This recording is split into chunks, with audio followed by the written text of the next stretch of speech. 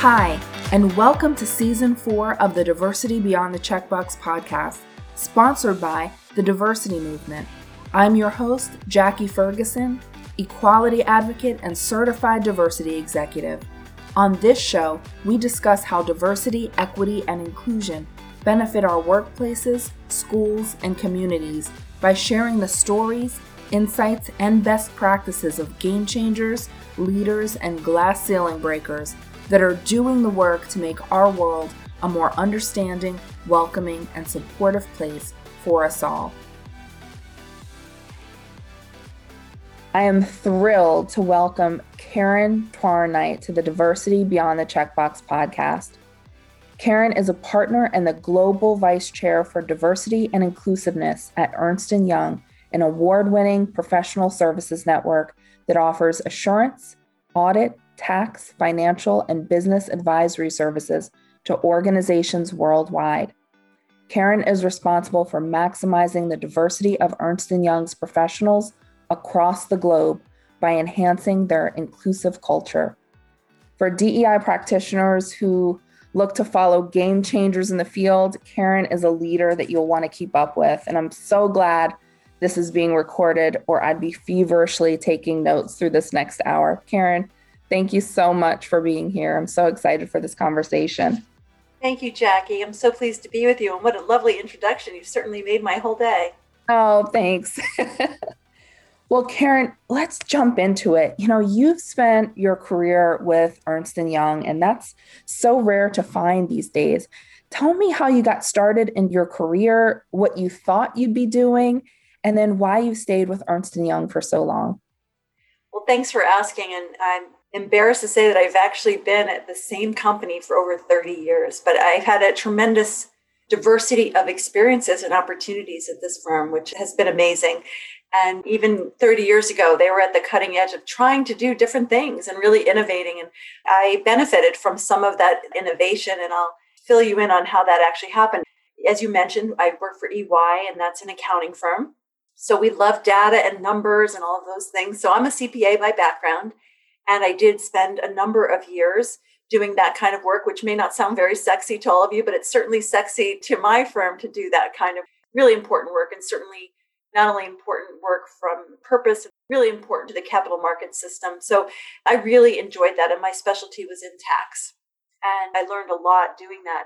But I have to tell you that when you asked me what I thought I was going to be doing, I thought I was going to either work in taxation at a company or work in taxation long-term as a partner here at EY, should I ever have been given the opportunity. But in the middle of my career here, I will tell you that my career almost actually ended at EY before it actually officially got going at a more senior level. About mid-career for myself, I was offered an opportunity by the managing partner at the time to experiment with him on a new innovative role that was really like a foundation of what we would call human resources at the time. And it was in a division that they had never had. And they really had identified that they wanted me to come and do this with him. But, as I mentioned, I'm a tax accountant and I loved it and I was doing very well. And I was on the partner track and all of a sudden I said, well, I don't think I should go off route. To be honest with you, I actually declined it. And then I called my father because it was the fork in the road, but it wasn't the path that I had envisioned. And I was rigid in my path. I'd gone to graduate school for what I had done. I was really set. And I had never envisioned anything in the talent space for myself. And I had the opportunity to do talent-related items at a professional services firm, which given the good fortune to do recruitment and staffing and experiences and what were the early days of D&I and all of those kinds of things. But I didn't think of that as my profession. Anyway, so I called my father and I said, I'm going to go work for a client because I had been offered an opportunity that I had on the back burner. And they said, if you ever want to come, you can come. So I said to my dad, I think I'm going to have to take this opportunity. And he said, why? I said, well, because I've just ticked off the top guy by declining an opportunity. And he said, well, before you quit and go take this other opportunity, could we have lunch? And I said, no, I can't take lunch because we're in tax busy season and I can't take a lunch hour. And he said, I think if you're going to quit and go do something else, you can take lunch with me. Flash forward, his advice to me was, this amazing firm and these leaders at this firm have always given you these tremendous opportunities, and they're really at the precipice of innovating on different things. Why don't you give this a try? Yeah. And just hear him out and see what he has to offer and go along with the experiment with them. And I said, well, it's so risky. I could lose so much, you know? However, he said, well, I think you have to have a little trust. So I think the moral of the story is that I did take this detour, but this detour actually ultimately led me to the tremendous opportunity that I have now to be the D&I leader, because I was able to build on these various experiences over the many years. And, you know, I guess advice, people often say sleep on it when you have this type of opportunity. I guess for me, it would have been to sleep on it. Perhaps if you're fortunate enough, have lunch with your dad, because I did end up going back and saying to the gentleman, I changed my mind. And if you still want me, I'll come and do it. And I'm so glad I did, because it's through that I gained the experiences that were really a launching pad for what I have great fortune to do now. That is so great, Karyn. You know, it's so interesting how we all have these paths that we think we're going to take, right? And something inevitably detours us. And sometimes that can be the best thing, right? So that is fantastic. And I think also, you know, Jackie, when you think about it, I also reflect, and you may have seen the same thing, is also, you know, what is the advice that Sheryl Sandberg was given at one point? If somebody offers you a seat on the rocket ship, you get on. Yeah. And to be honest with you, I guess I didn't really realize that D&I wasn't in the position that it is in now. And talent wasn't in the position that it is in now, where it's really considered a true business partner and all of those things. And it's hugely complicated, very technical, highly risky, and tremendously valuable. That's right. But you also have to look at who's doing the asking, Mm-hmm. and who's asking you to do these things, and, you know, how smart are they and how innovative and how we're forward thinking. And so a piece of that, of course, is good fortune and maybe somebody looking out for you, but I could have missed out. I could have missed out greatly. Thanks for sharing that story, Karyn. Let's talk a little about you being the only one when you got started with EY. You know, so many of us have been the only in the room multiple times in our career. I certainly have myself. How did you navigate that as a professional? Well, probably like how many people do that are the only one, you just work really, really hard. Mhm. Right? That's right. And you say yes a lot. I bet you could relate to that too, right? That's true. I said yes a lot more than I said no. You know, and certainly there were times where I was, and still can be at times, you know, the only woman in the room, or the only woman that's doing this kind of service or this kind of aspect on a project.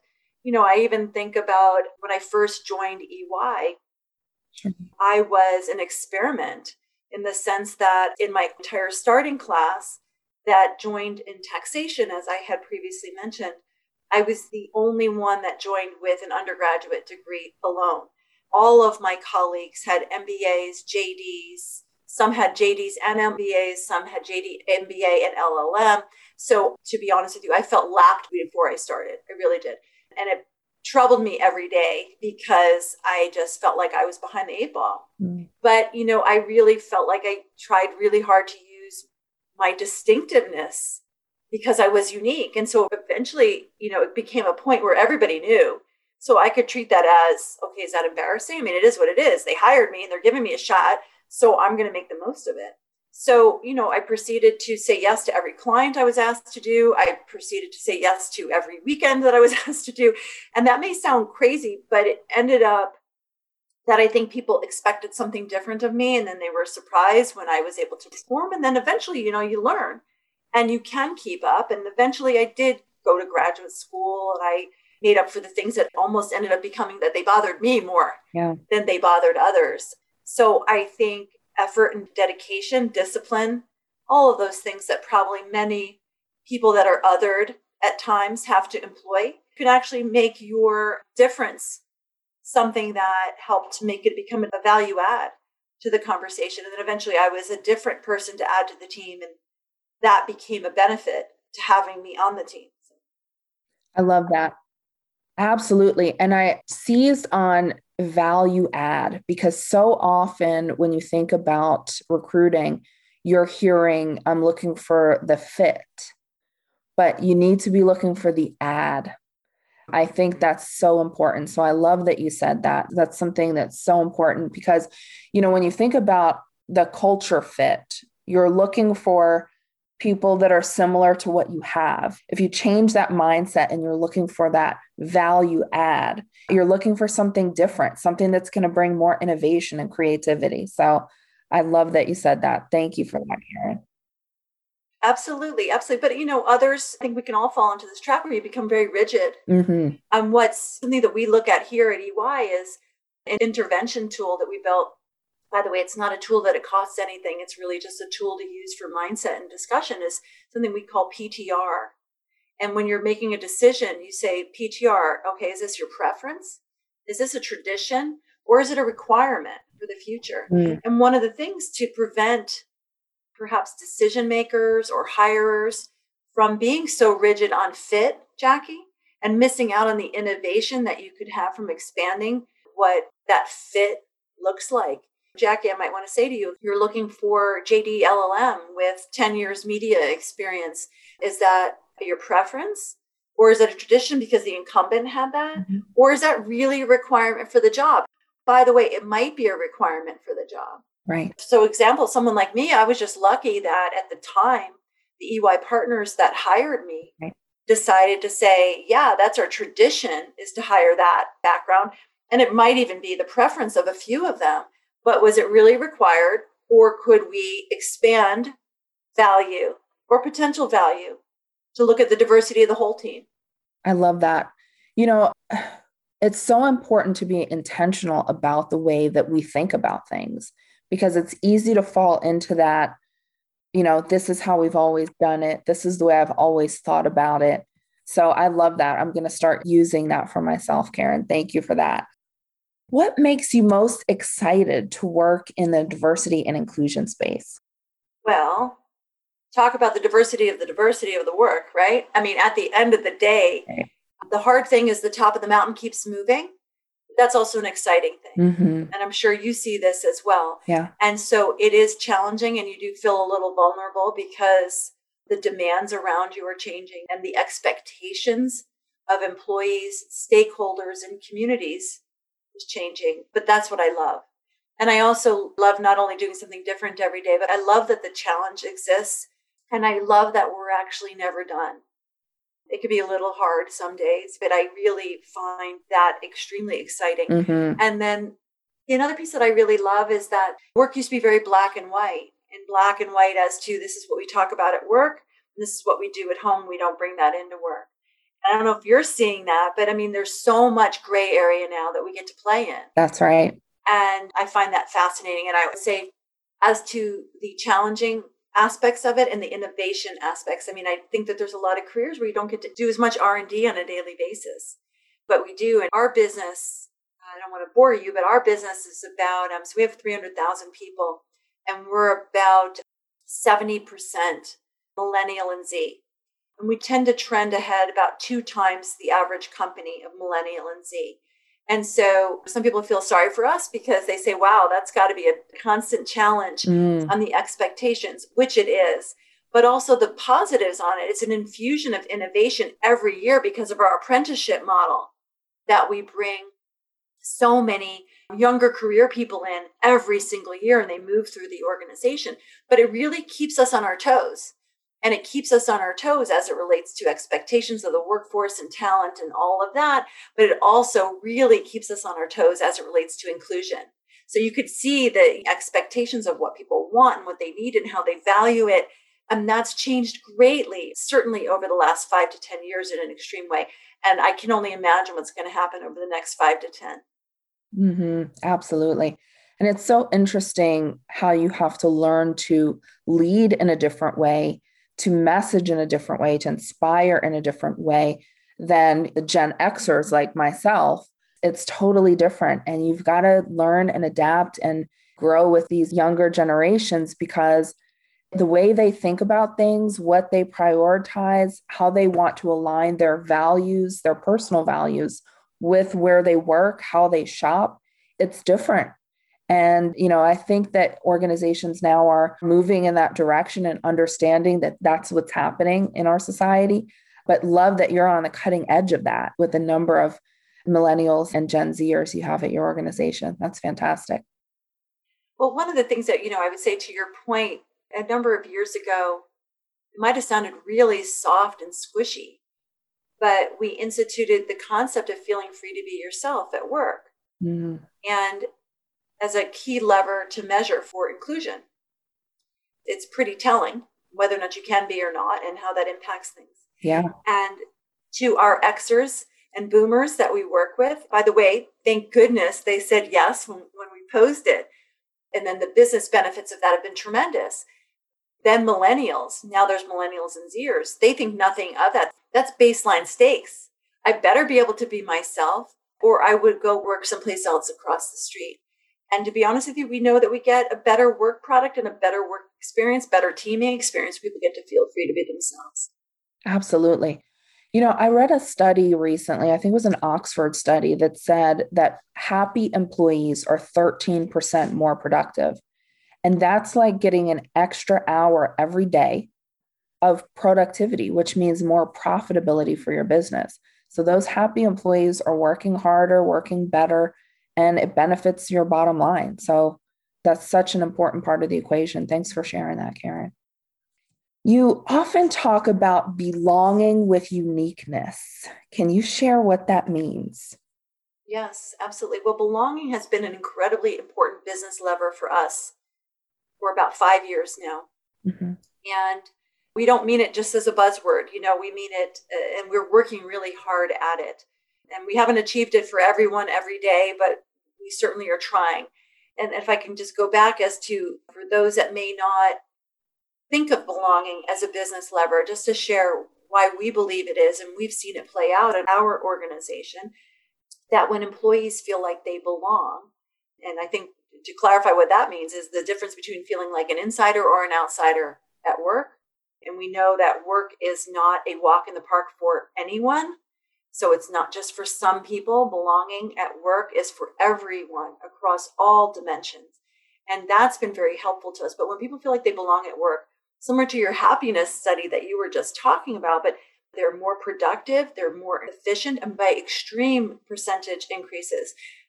And they're also 3.5 times more likely to be innovative in their day jobs. And that includes new products and services or expanding those services. That's highly relevant to any business.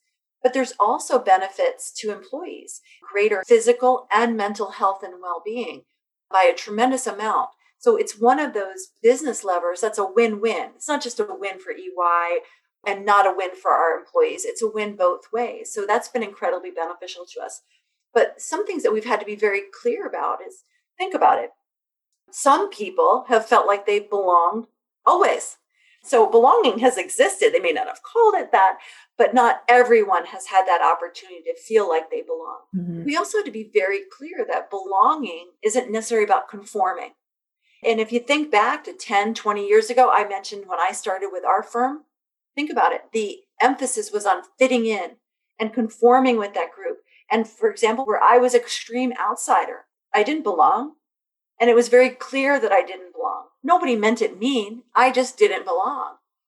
Now, belonging is being yourself and being yourself at work, but also knowing that we value you and we want you to belong, but we want you to belong with your uniqueness. That's right. And interestingly, Jackie, when we first started uncovering this aspect, which wasn't part of our original belonging platform that we were rolling out, about a month or two into it, we were testing it around the world. And actually, I thought about rolling it out in the US first, but it didn't click when I was testing it. So we actually rolled it out in Asia first, in India and South Asia and in East Asia.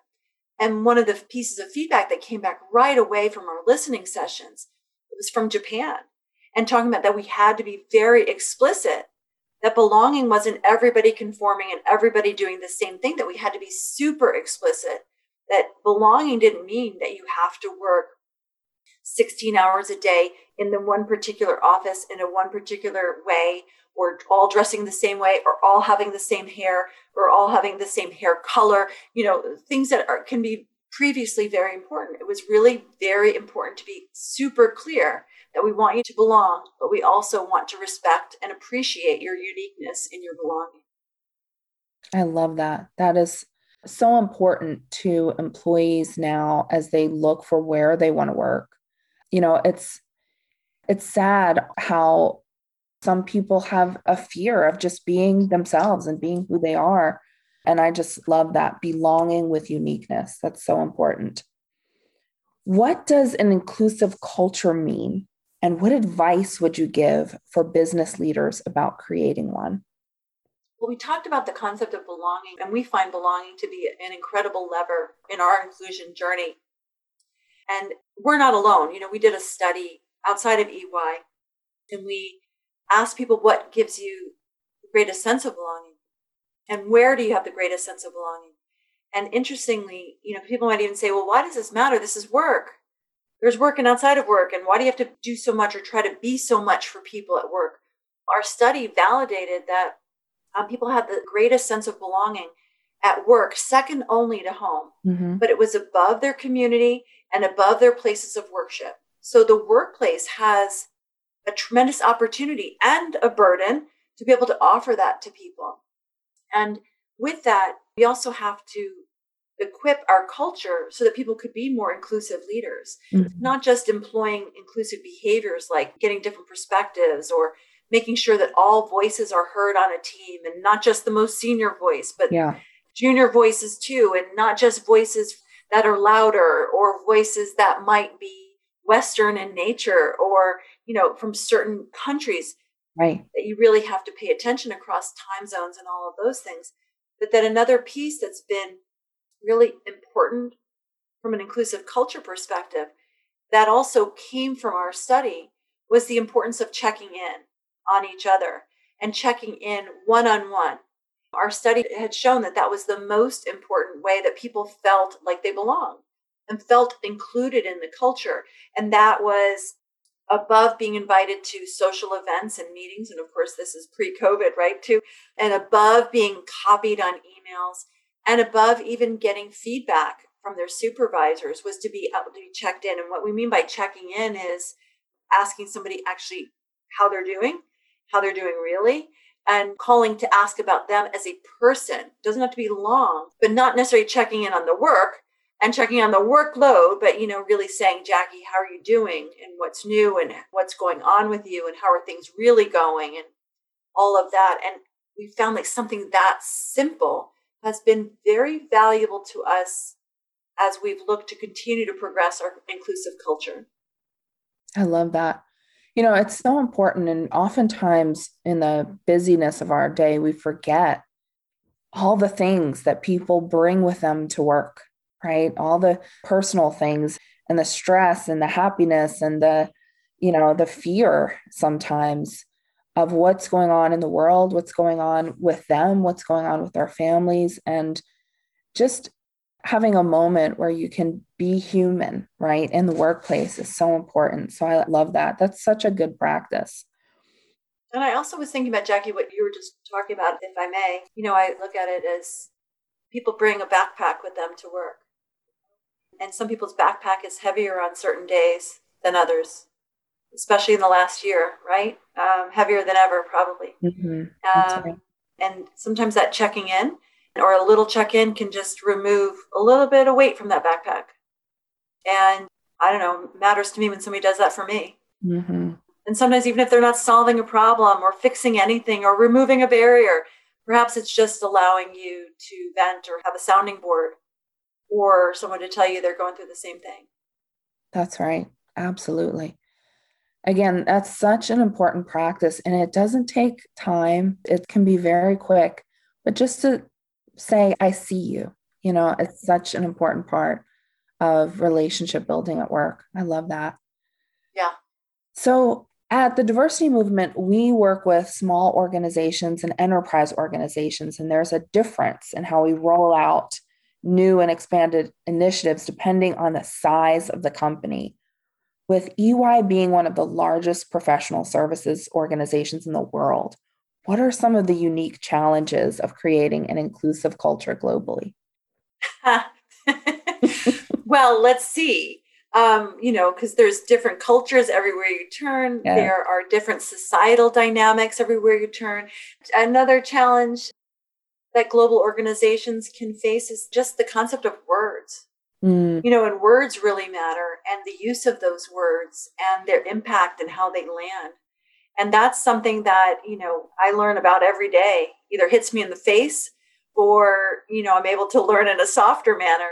But an example would be, think about all the work that many of our companies, big or small, have been doing to try to all do our own part as it relates to racism, anti-racism, matters around anti-discrimination. And you think about something as something like the word race, right? And being able to talk about that can mm-hmm. resonate in some countries like the US and the UK and South Africa, Australia, and Canada. But there are certain countries in the world where the word race, you can't use that word at all. So, like France and others. And because that's considered, labeling and inappropriate. So, if you're then trying to show, well, what do you want your leadership to stand for? Well, how do you do that? And how do you describe that in a global context that would actually have meaning? So, something like, as an example for us, we're very explicit in our top governing body being explicit about their collective commitment to diversity and inclusion, but also being very committed to global social equity is a way to talk about that. And using words like being our work that we're going to stand against discrimination and stand against racism is a way to put nuances around that word, those words, to give global meaning. And it may sound like it doesn't matter, but it matters greatly when you're trying to move an enterprise towards cultural progress. Mm, So I would say one of the biggest things that I've learned is around words. mm. Words are so important, especially internationally. But, just as we think about inclusive language and how we talk to each other, and the words that we use can make people feel seen, feel valued, feel safe or not. And so it's so important to be cognizant of the words we use. That is such a great point. Well, congratulations on EY being named one of the top 10 companies by LinkedIn. That's such an accolade. One of the slow bleeds of organizations is the cost of turnover when they don't have cultures where people feel valued and respected. What are some of your key tips to creating a culture where people want to work and grow and contribute and stay? Well, we haven't nailed it yet, Jackie, and it's a journey. Yeah. But we have done some things that I'm proud of that have really built up our resiliency Mm-hmm. and built up our muscle around inclusive leadership. A few things is training people on what an inclusive leader looks like. And then when you have inclusive leaders, role modeling them and amplifying them, and also making sure that it matters in performance management so that people know what good looks like, including, as an example, as you're promoting people, making sure they have inclusive track records in their portfolio and that that's the norm versus the exception. So that's really helped. A few other things that have helped with respect to our culture is something as simple as making sure that D&I is on business agendas throughout the firm and throughout your company. And you can do that if it's big or small. Not, something that you just do once a year or twice a year where you check in, but making it the norm as part of your business agenda, as well as embedding it in all business decisions, not just talent decisions, because all decisions that you're making in every business aspect are impacting people's lives. So to pose that in any of your business contexts, whether it be finance, operations, sales, markets, legal, can really help to accelerate more equitable decisions across an enterprise. Absolutely. Karyn, one of the things that you've said a few times throughout this conversation is that you're on a journey, even as successful as you are, as EY is in creating inclusive cultures. You say that you're on a journey, that you're not there yet, that you're not finished. And I just want to point that out because that's such an important point of the conversation. Because so many times the mistake is you do this thing, right? Whatever the thing is, and you can check it off your list, right? But Mm-hmm. DEI is a journey. You're never finished. You're never done.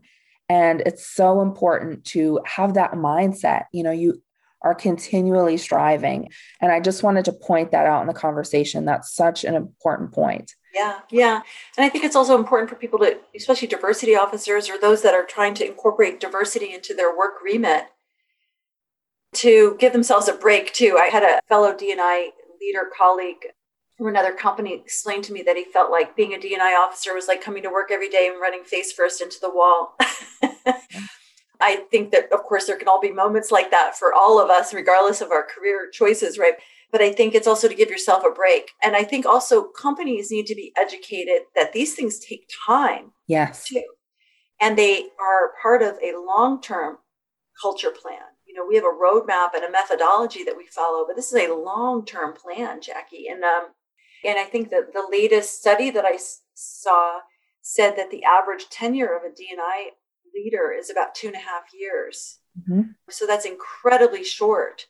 But I think it's also because leaders get frustrated, or they don't get backing, or they don't get the proper resourcing, or companies get frustrated that they expect all these results really fast. And of course, results are important, but there are short-term and long-term results, and successes and bumps along the way. And I think part of innovating in this space is you're gonna have some misses here and there. But I think willingness to try allows you to at least try more and try more often and have higher success rate and have higher hits within your company's culture. Absolutely. It's so important to, again, think about what are your short-term goals for DEI practitioners and then the long-term goals. It's change management, and you can't right a ship very quickly. It takes time. You've got to slowly move that ship. So I totally agree with that. Yeah. Karyn, let's talk about the power of sponsorship. I know this is important to you and to EY. What's the difference, let's start here, between mentorship and sponsorship, and what are the benefits of sponsorship and how do we leverage it? Absolutely. Sponsorship has been transformational for us. So we're big fans of sponsorship, Jackie. So first, to answer your question, the difference between mentorship and sponsorship. Both are important. Mm-hmm. Mentors give you advice, they give you counsel, they can give you direction. Sponsors are actually advocates for you. Mm-hmm. So they actually give you tangible things. It could be visibility.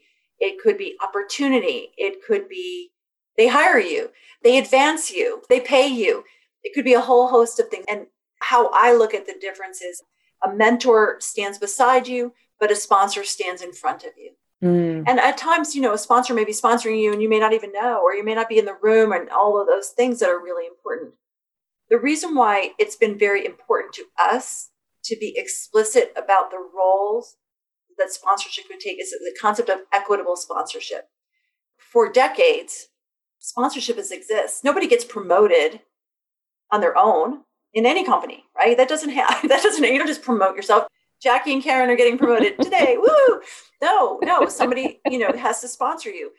But the reality is we also know that sponsorship typically exists for some and not for everybody. Mm-hmm. And it wasn't an opportunity. And some of the studies, I think even from the former CTI, now called Coquille, showed that women and people of color are 50% less likely to be sponsored and more likely to be mentored mm-hmm. than white men in organizations.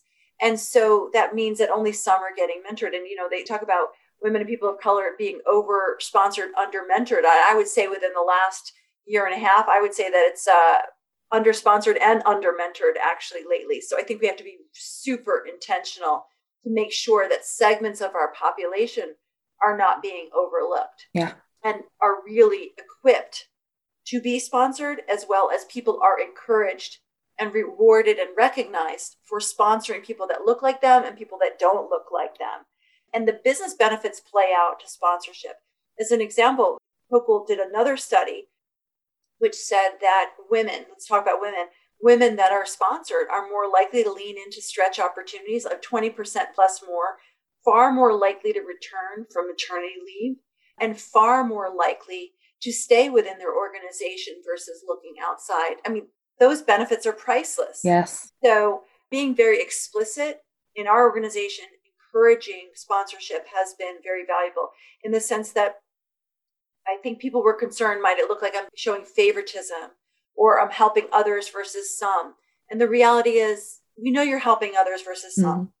Mm-hmm. others versus all. You don't have to help everybody. Not everybody works for you. You can't advocate for everybody. However, we want you to be intentional to say, am I looking across the whole portfolio of who's really working hard for me and what am I doing for them? And am I only doing it for people that are the same as me versus people that are similar to me as well as dissimilar to me? So the business values of sponsorship have been tremendous for us. And it's really helped us to not only build a more robust pipeline of talent, but it's helped us tremendously in building up our entire leadership portfolio across the entire global organization. Love that. That's so important to think about sponsorship, and people often are looking for mentors, but the sponsorship piece is so important. So thanks for clarifying that and giving us some good things to think about there. Speaking of mentorship and sponsorship, who are some of the people that have most inspired you throughout your career? Oh gosh, I've been humbled and very fortunate to have had different sponsors at different points. And it could be trying to make partner with a young toddler at home. One of my sponsors was a big advocate for me in visibility and work experience, but also when push came to shove. And an example would be the firm thinking I should get one more year of experience because I was really close, but I should probably get one more year. I should be one more year older because that would make me far wiser. And they weren't necessarily fully wrong. And I almost agreed with it, but I didn't. And I felt like it didn't really make sense to me. And my sponsor, not only did he perform for me in advocating for me, but he also truly listened when I made a case to say, I respect your opinion, but I'm really confident that I'm ready now. And here are so many of the reasons. So would you revisit that in your advocacy for me? And he was willing to change his mind and to advocate. So, sponsors have been there for me for little things, like giving me feedback or telling me when I misstep, telling me when I screwed up, even if I would cry. And those things are not easy to do, when you get constructive feedback, but it's real time. But also when it really matters on things like this, to stand up for you and advocate for you because, of course you have to advocate for yourself, but somebody really doing that. So I've been extremely benefited by the concept of sponsorship, and I felt it early on. And it also gave me confidence to pay it forward and do it for others very early on. Meaning you don't have to be a senior person to sponsor others. You can start right now. And whether you're helping give a colleague visibility or sharing the thanks or telling people, did you know that team worked extra hours? Did you know that team won that big pursuit? Just advocating for colleagues at any level. By the way, you can also advocate for people more senior than you. Because who doesn't like a thank you? And who doesn't like a compliment? And who doesn't like a real authentic to say, by the way, did you know that person was amazing to work for? That person opened doors for me. And I've often done that because I saw it early on. I saw people doing this and I felt what that felt like, that it gave me confidence to even say, I just wanted you to know this guy was amazing.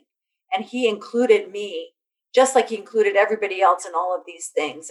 Or he gave me that visibility so that I could win that work, so that I could win it and he didn't win it. Those kinds of things. That's sponsorship. Never too early to start. I love that. And I love that you can sponsor from any level. That's such an important note. Thank you for sharing that. Karyn, with so many new practitioners in the DEI space, especially over the past year or so, I want to share some of your strategies for success.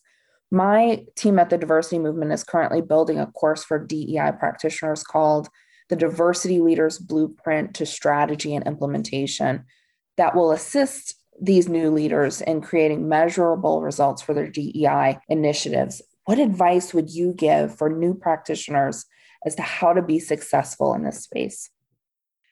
I would make sure that you set up the structure so that you have access to the C-suite, where the decision-making is being done, where the money is being spent, where futures are being decided, to get some access to that. Doesn't mean you have to have access to all of it, but to get access so that you can have more information, and information is power, to be able to do your job so that you know where the puck is heading in hockey. I think that that's really important. I already mentioned about getting D&I on the business agenda. Yes. So that you at least can be part of those discussions and so that you can normalize D&I. Yes. So that it's not treated any different than any other business function. If you're doing an update on finance and operations, you're doing an update on sales and revenues, that there's an update on D&I. And it doesn't have to be first. I know some people have semantics on that, and I think you should do whatever works for you, but that would be another piece of advice. And then also, I think there's practicalities of it, making sure you're aligned with your talent function to be able to tap into key processes that talent may own and leverage so that you're partnering together. Partner also with your legal organization. I know that in some companies, those situations can be rather combative, right? Because as if they have different agendas, and they really don't.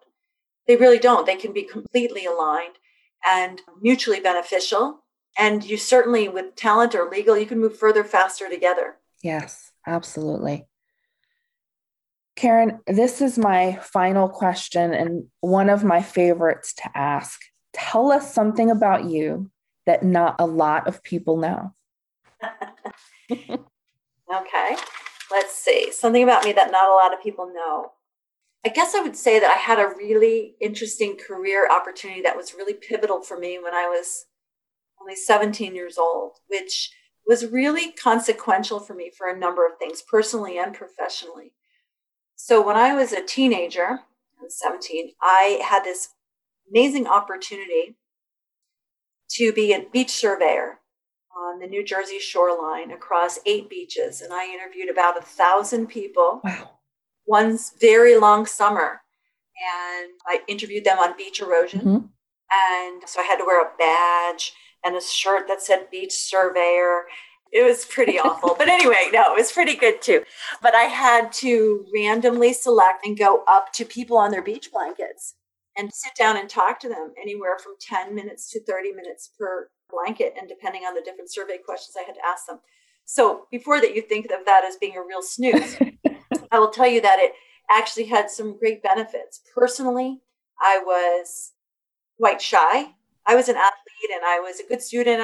All those things are fine, but I was still rather reserved and never put myself out there to do something scary like this. But it was my job. And after you interview 800 plus people, you kind of get a little bit more comfortable with that. So that was extremely helpful personally. Yeah. And then professionally, I knew that I just really loved, about a third of the way into this, getting to spend time with people that were so different. And it was such a great immersion to people that had different lives and different experiences. And people tell you tons of things when you're sitting there on their beach blanket. And you're talking to them about what would they be willing to pay to fill in the sand and then to come to this beach again. And then you hear all the gripes about everything. So that was super fascinating. So that actually is highly relevant to what I do when I do listening sessions. Right. Whether they be in Moscow or Bangalore or Tokyo or in Raleigh. It was kind of like the feeder to that skill.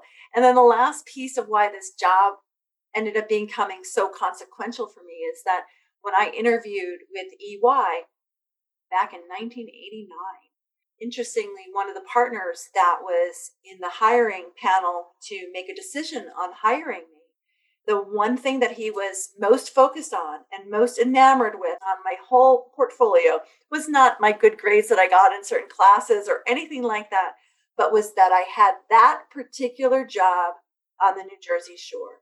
And he thought that that was extremely distinctive and really differentiated me. So you just never know what's going to make you stand out so that somebody selects you.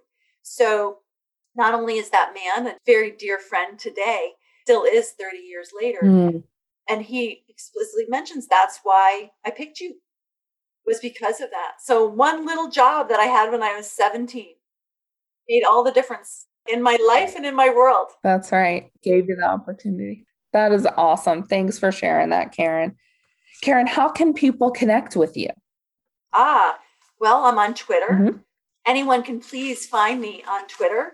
Be happy to connect. And I'm at @Twaronite _EY. And of course, I can be connected with on LinkedIn, and I'd welcome that. Karyn, thank you so much for taking time with me today. I really enjoyed it. I learned a lot. And personally, I'm just really inspired by your work. So thank you so much for taking time today. Thank you, Jackie, and I'm happy to be in your orbit. Thanks for including us.